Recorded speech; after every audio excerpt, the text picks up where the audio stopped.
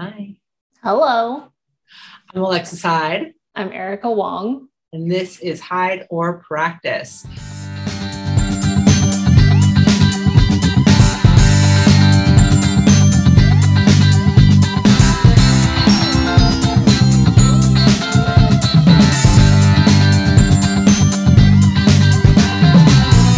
This week, y'all, put your hands together. Do you do that when you're on a pod? Doesn't matter. Do it in your car. Do it wherever you are.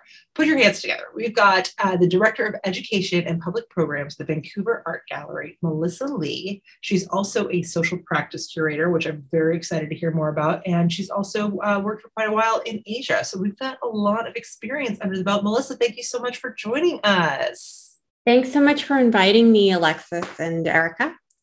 I'm so excited to talk to you. Would you mind just expanding a little bit on who you are and what you do so our listeners know why they are so lucky to have you in their ears this week? Sure.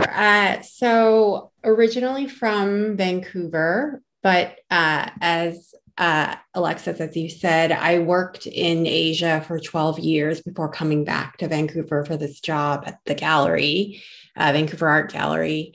I am a social practice curator, meaning that I curate artists that work in social practice. We do different things related to public practice and relationships and happenings and events. And so that kind of dovetails really nicely into pedagogy and education. And so what we do in education relates to what we also do in social practice. So it's very intertwined. Also have worked and taught in different universities in Asia and Canada as well. Amazing. I love all of that. So thank you so much for joining us. This is going to be great. How long have you been with the gallery? Like, is this almost during the entire COVID time, even though we're still in COVID times? Like, how long of a duration were you able to see that transition? Well, my first state was, okay, so I guess going back, that it's been a tumultuous time in the world. But in particular, I left Hong Kong in November 2019 at the height of the Hong Kong protests. I can now say it was the height, looking back now in 2022. And so we left in November 2019. I started my job in Vancouver in January 6, 2020. And by January, there were already reports of a pandemic or a disease going across Asia. But in Vancouver, it didn't hit us until March. And so the Vancouver Art Gallery shut down in end of March 2020, but we actually only shut down for a couple of months before we were open again. And I guess depending on where you were based in the pandemic, it would be related to how long the shutdown was, what kind of restrictions, what kind of experience you had. So I think that's really been kind of interesting, and particularly thinking about it from an institutional level in art. So really, we're in the post for about like 6 weeks, and then it shut down. And how was that transition of like having, has it really impacted in terms of the education department of the gallery, from it being in person to shifting it to online? Or has it always been online? Or like how was that? So we were completely not online before. There was no online presence in terms of public programming. And the way that it impacted my department was that we became the forefront of the gallery. So usually in a museum institution, the forefront of programming is the exhibitions. But because the gallery shut down for those 6 weeks, the exhibitions were closed. And so the only way that we could kind of maintain our programming, our identity, our presence was to shift to online. And my department led that. And we, I guess, in a way, kind of tried to be extremely responsive to what was happening around us. So I think within 2 weeks of shutting down, we started our webinar series, and we called it Art Connects, and we had talks twice a week. So, I mean, I think both of you running a podcast know how difficult it is to organize talks, get speakers lined up, put together themes, get questions ready. So we were doing that at the very beginning of the pandemic twice a week. And we had a huge audience. And I think what was really great for us in Vancouver was that we, during this time period, were able to build more of an international audience. So to give you an example, we usually have a talk. It's like our major public lecture called the Heller Lecture. And we invite we have a kind of distinguished speaker that comes to Vancouver. And we usually get about 80 to 150 people watching or coming in person. So last year we did it online, and we were able to invite the performance artist based in New York, Techen Xie. And he was such a major, he is kind of, one could say, the godfather of performance art. And we had over 700 people watching from all around the world. And what was so great about that was everyone put in the chat where they were from, their land acknowledgement. And we had people from France to Taiwan, to China, to the United States, to, of course, locally. And so to kind of have that global community come together online is one of the kind of more positive aspects that we've been able to kind of pivot towards during this pandemic. That's amazing. That's a lot of people. That's so many people.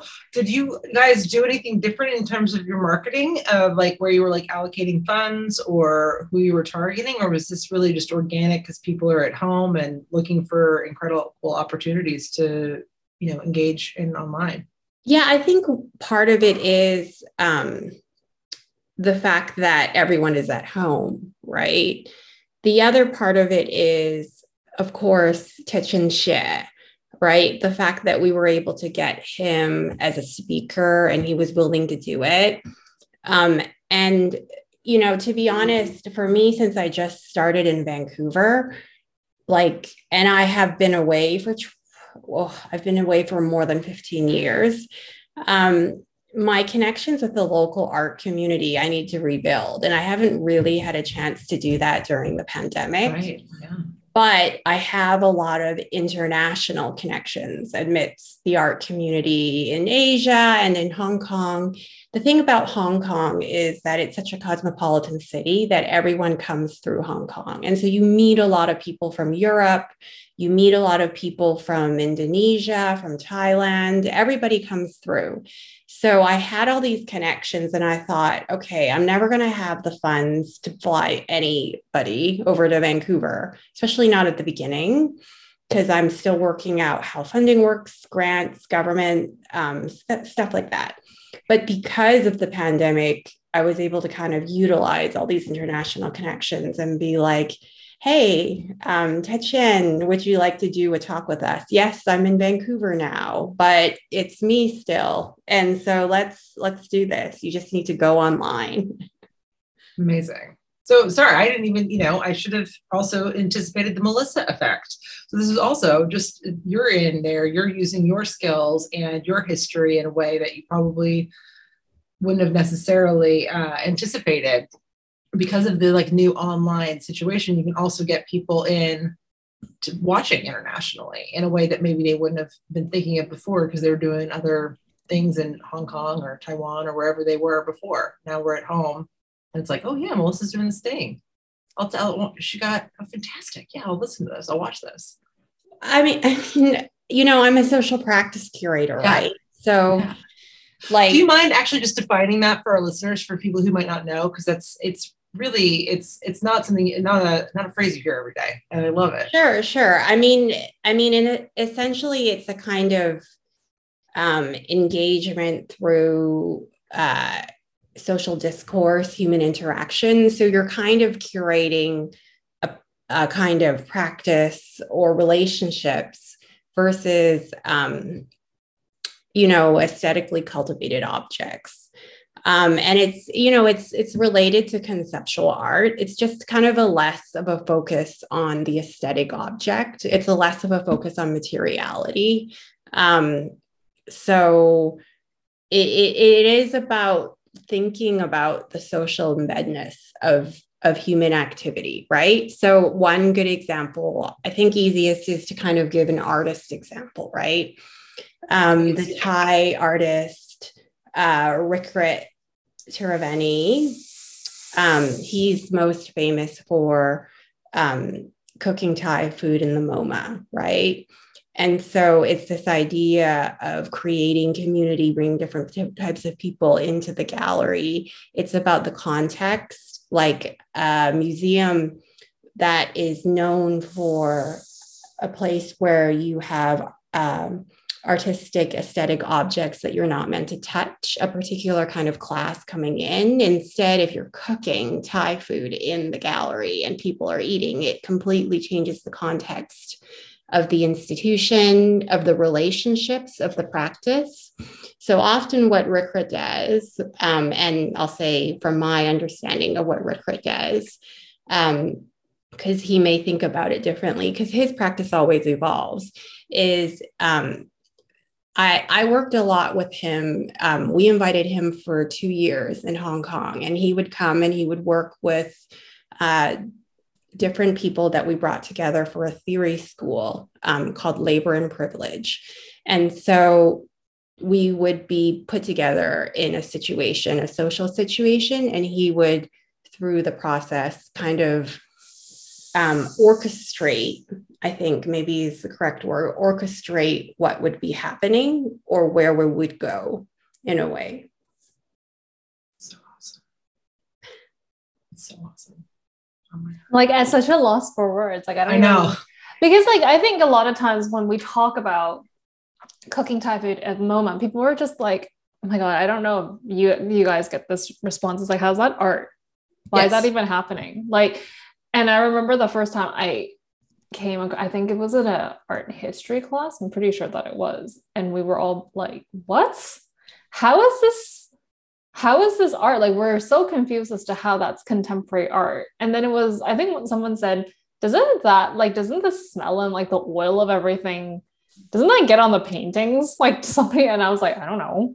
I guess it does. But I remember like the idea of really challenging what a museum is and how somebody bringing a completely different experience does change it, because it's not a James Turrell. It's not, it's a completely different thing. It's so much more, is like the appropriate word, human.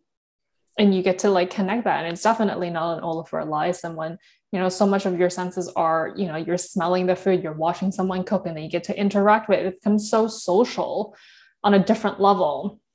So it's really interesting, just because I think a lot of people challenge that thought. Like, that's not art. Yeah, and I think that people say the same thing about conceptual art, right? We currently have a show that's featuring Yoko Ono, and a lot of the practice and the conceptual art that she did in the 60s, the apple, the quintessential image is like the apple on the table. And it was completely like, this is not art. But it's also, it's collaborative. I think you're right, Erica. Like, what's really important is to kind of think about how it's so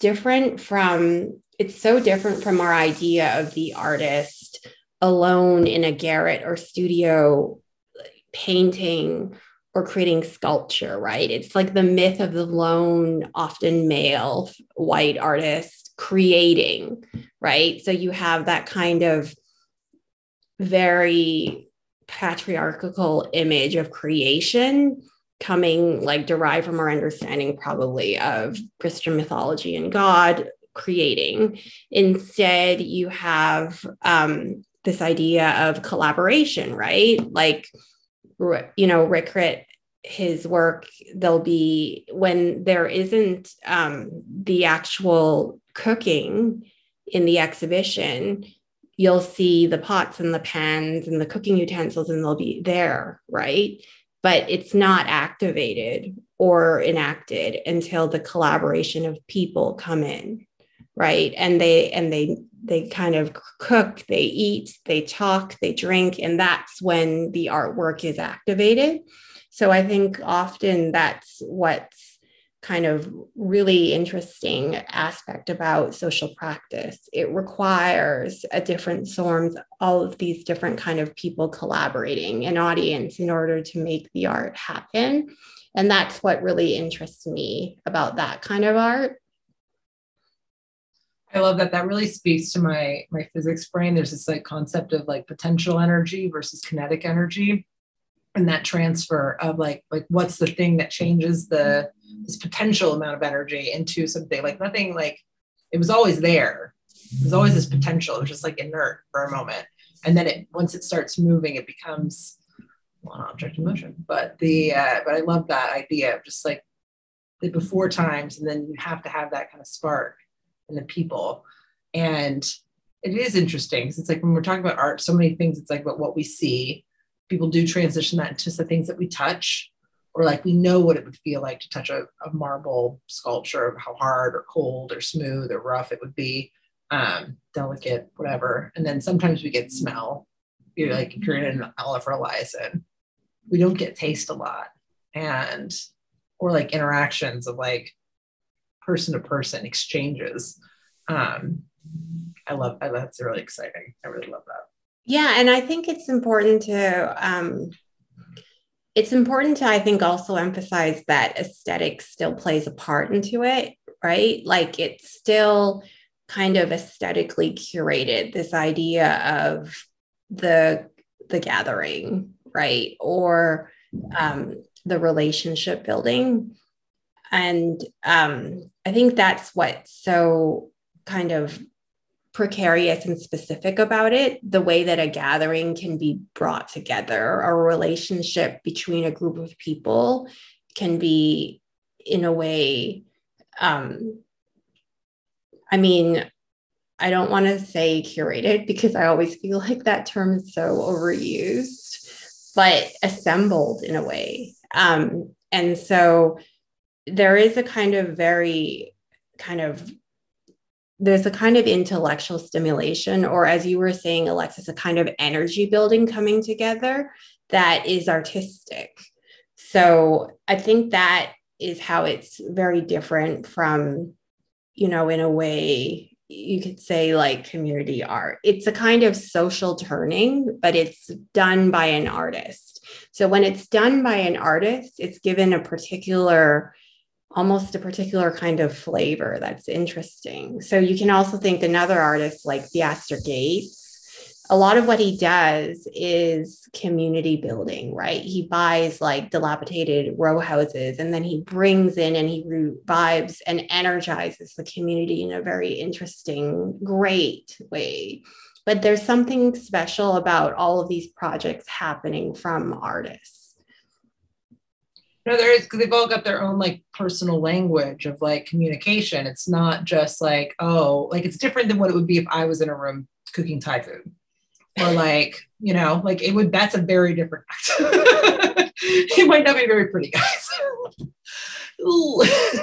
Yeah, and I mean, I think it's also the deliberation of Thai food, right? In a very European-based, Eurocentric institution that has lauded European art like as the best art for generations. And so to bring in something in a way like very kind of interesting, it's like quintessentially the most famous Thai dish there is kind of part of that interesting juxtaposition that Rick Crit did way back. So is this when we break for lunch now? I'm hungry. Well, we definitely have a couple of great Thai restaurants. I'm coming to Vancouver, guys. That's what's happening. I think you should. I really think you should. So do you think social practice has been able to adapt with COVID? Yeah, that's the next big question, right? Because how can you cook Thai food and have that, even if Zoom and whatever other platform allows for you to go and see each other? I think I think this is what a lot of people feel that's missing in the art world, is being able to be in the same room to see the things, to experience the things. And for a social practice, how might that adapt with restrictions and limitations, people being able to go and be in spaces together? Yeah, I mean, we're kind of seeing that. Okay, so what's very common in the art world is traveling, right? Like everyone tries to go to the art fairs in their region, or even internationally outside of their region. There are kind of seasons where you go to Art Basel, you go to Frieze, you go to Venice Biennale, and then you go to Documenta every 5 years. So you're traveling like Europe, Asia, LA, London. And so everyone, and then there's the biennales, right? Like all these biennales, and there are great ones like that, of course, Venice, but there's Istanbul, which is super great. And, you have, and often, and I guess in a way, similar to when I worked in university, the only time that you see your friends is through these kind of meetings where you're seeing their artwork, you're seeing them talk in panels.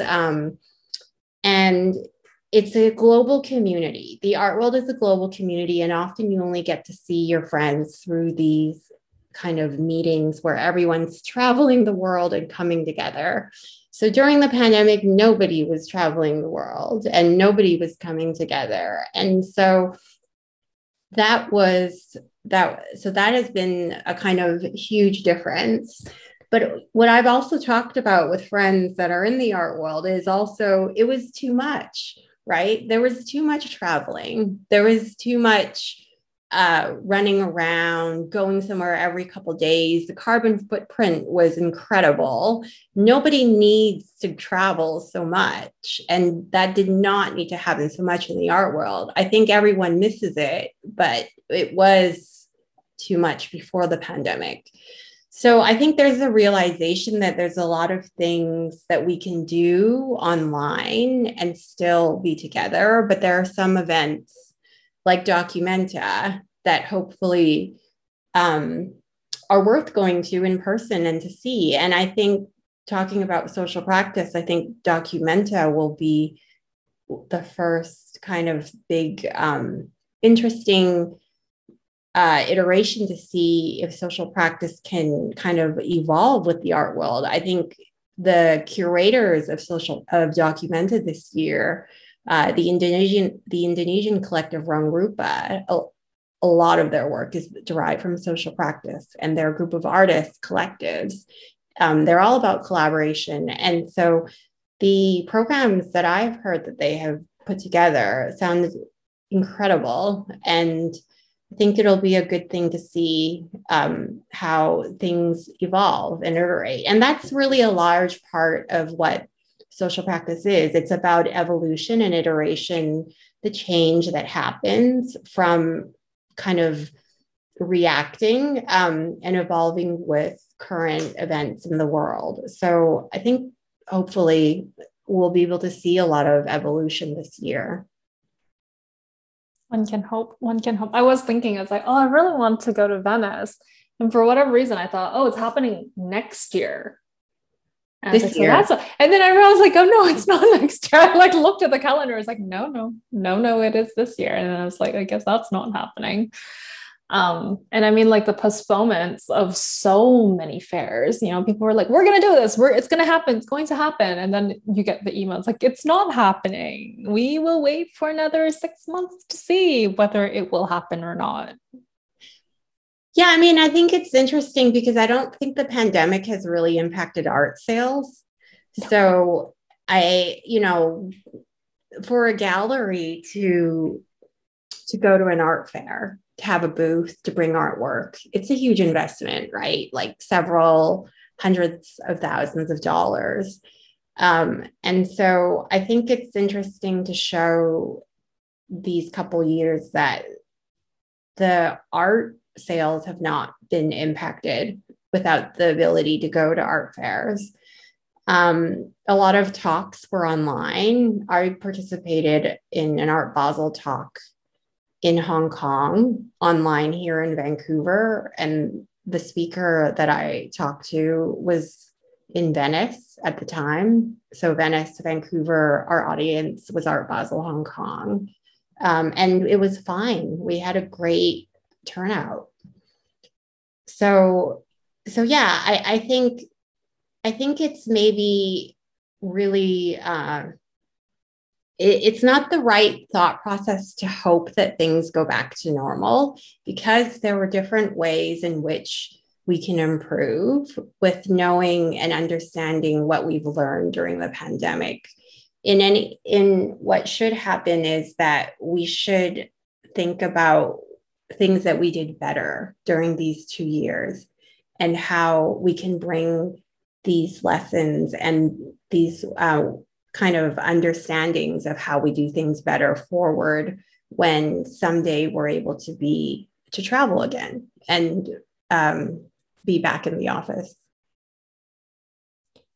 How has that, or is that going to be implemented at the VAG? And if people don't know, that's what people call the Vancouver Art Gallery. It is called the VAG. I did not know, and I was like, "What acronym? It's what's going on? Yeah. Where are we transitioning this to?" It's so weird, but that's what it's called. It's called All right. the VAG. The VAG. Okay, great.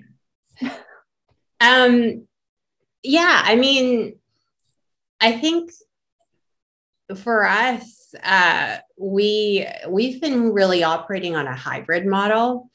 A lot of my department, we have a lot of digital programs, and we're not going to stop doing them even if the pandemic is over, because we'll lose our international audience if we do so. So that's a really important part of what I think is important, particularly as I kind of relearn what's important in Canada.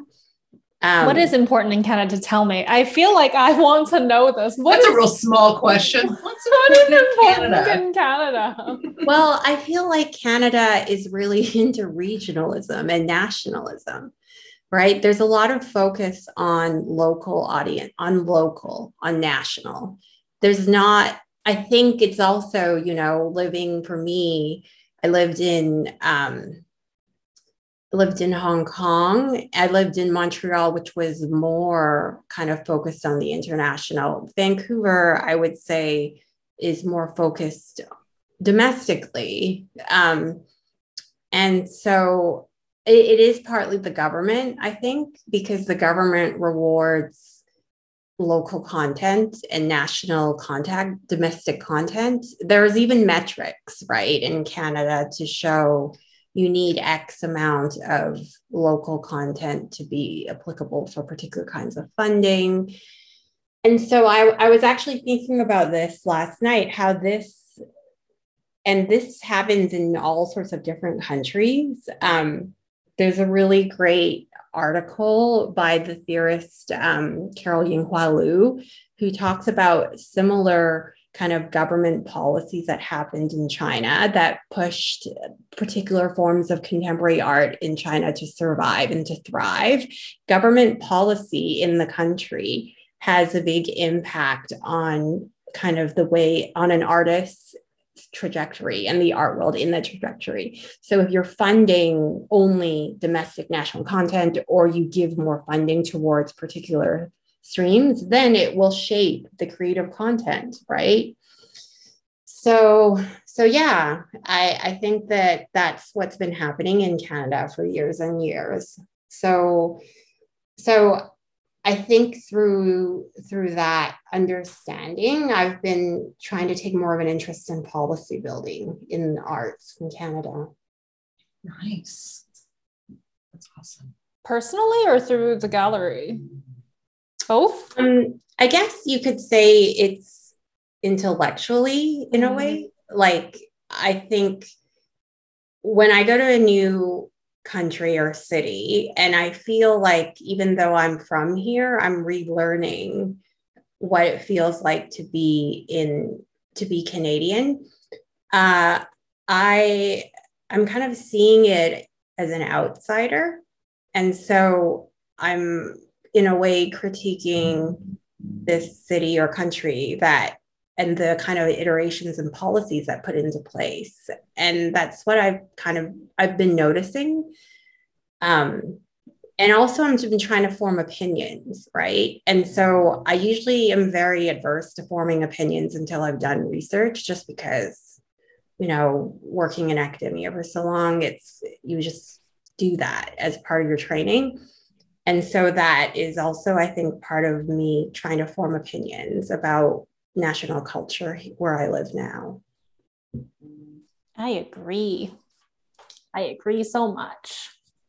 But it's true, because I've had so many people say like, oh, even in the provinces, because of government funding, they give you different, the government supports you. So in the East, like in Quebec, it's almost, isn't it 50-50? Like, and in BC, it's like, they're like, it's not even remotely close. So, like if you want to be funded, move to the East Coast, and you're like, Yeah, I mean, it's really a kind of different mindset. So for example, in Hong Kong, nobody depends on government funding in the arts.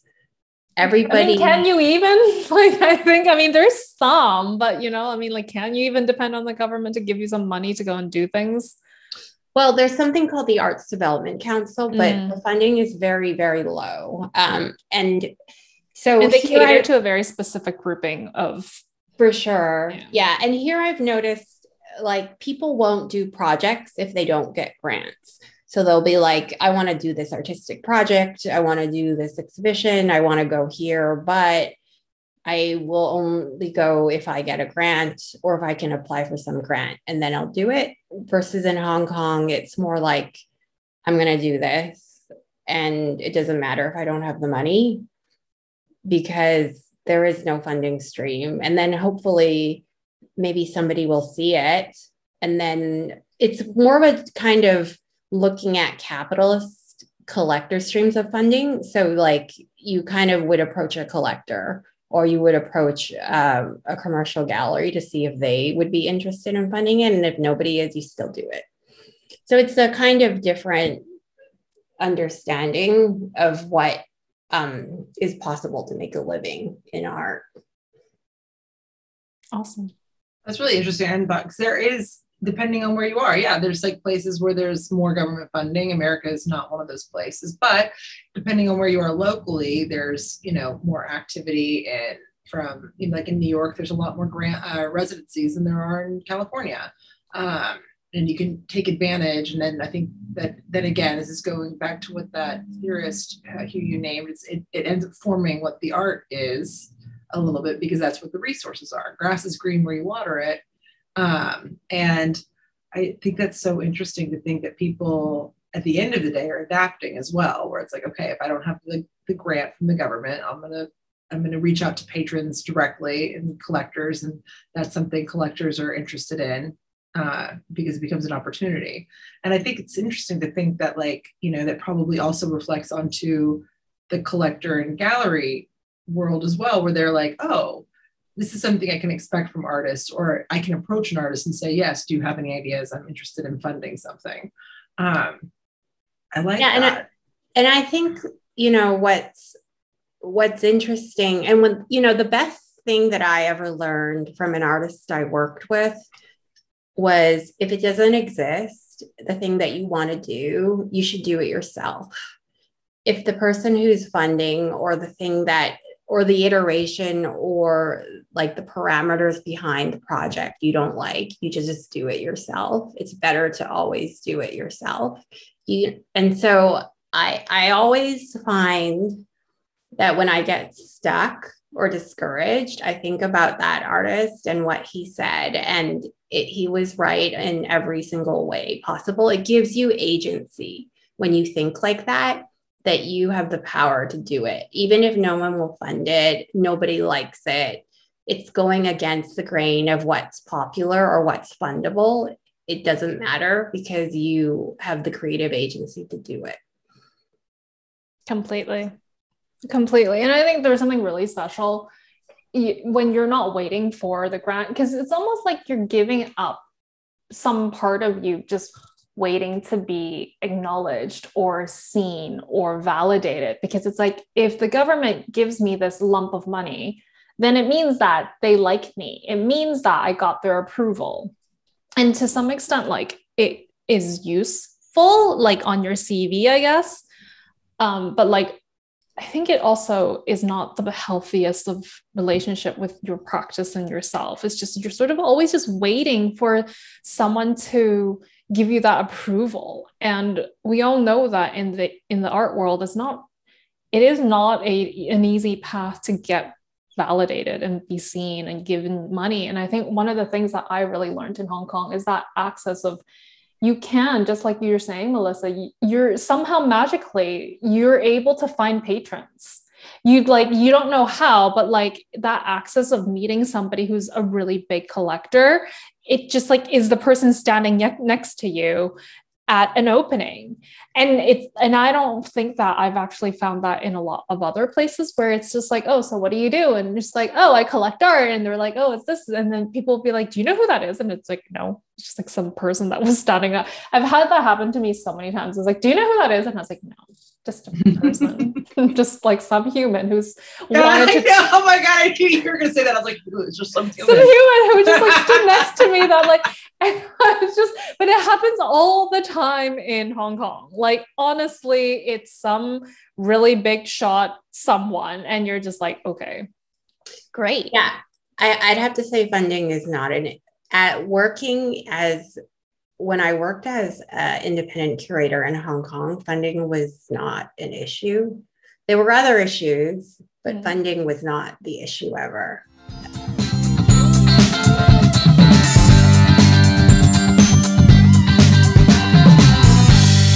What have you been reading, watching, or listening to this week?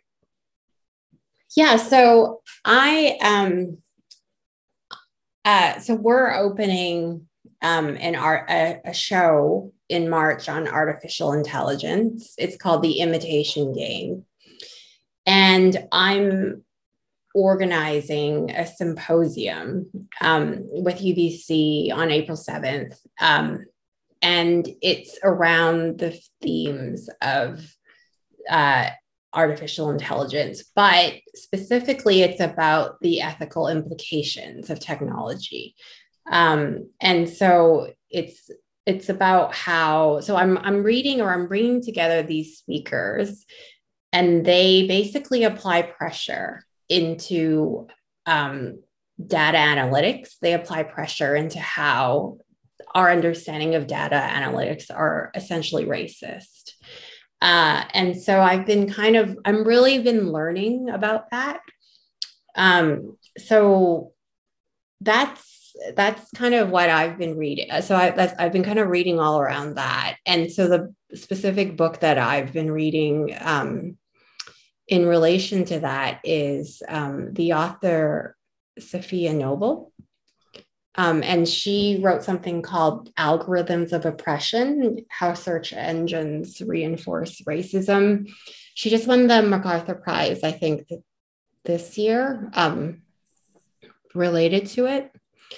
And then, so I'm also reading a lot of this theorist, Fred Moten, I read a lot of his works and his books, and a lot of my thinking is kind of understanding. I think he's one of the foremost thinkers working today, and we currently have a Shakespeare Folio exhibition. And so he wrote something not that long ago about Othello, kind of in relation to Chris O'Feely's new works on Othello. And it's this idea of how Shakespeare created not the invention of human, but in a way, the invention of whiteness. And so I've been kind of thinking a lot about those two things.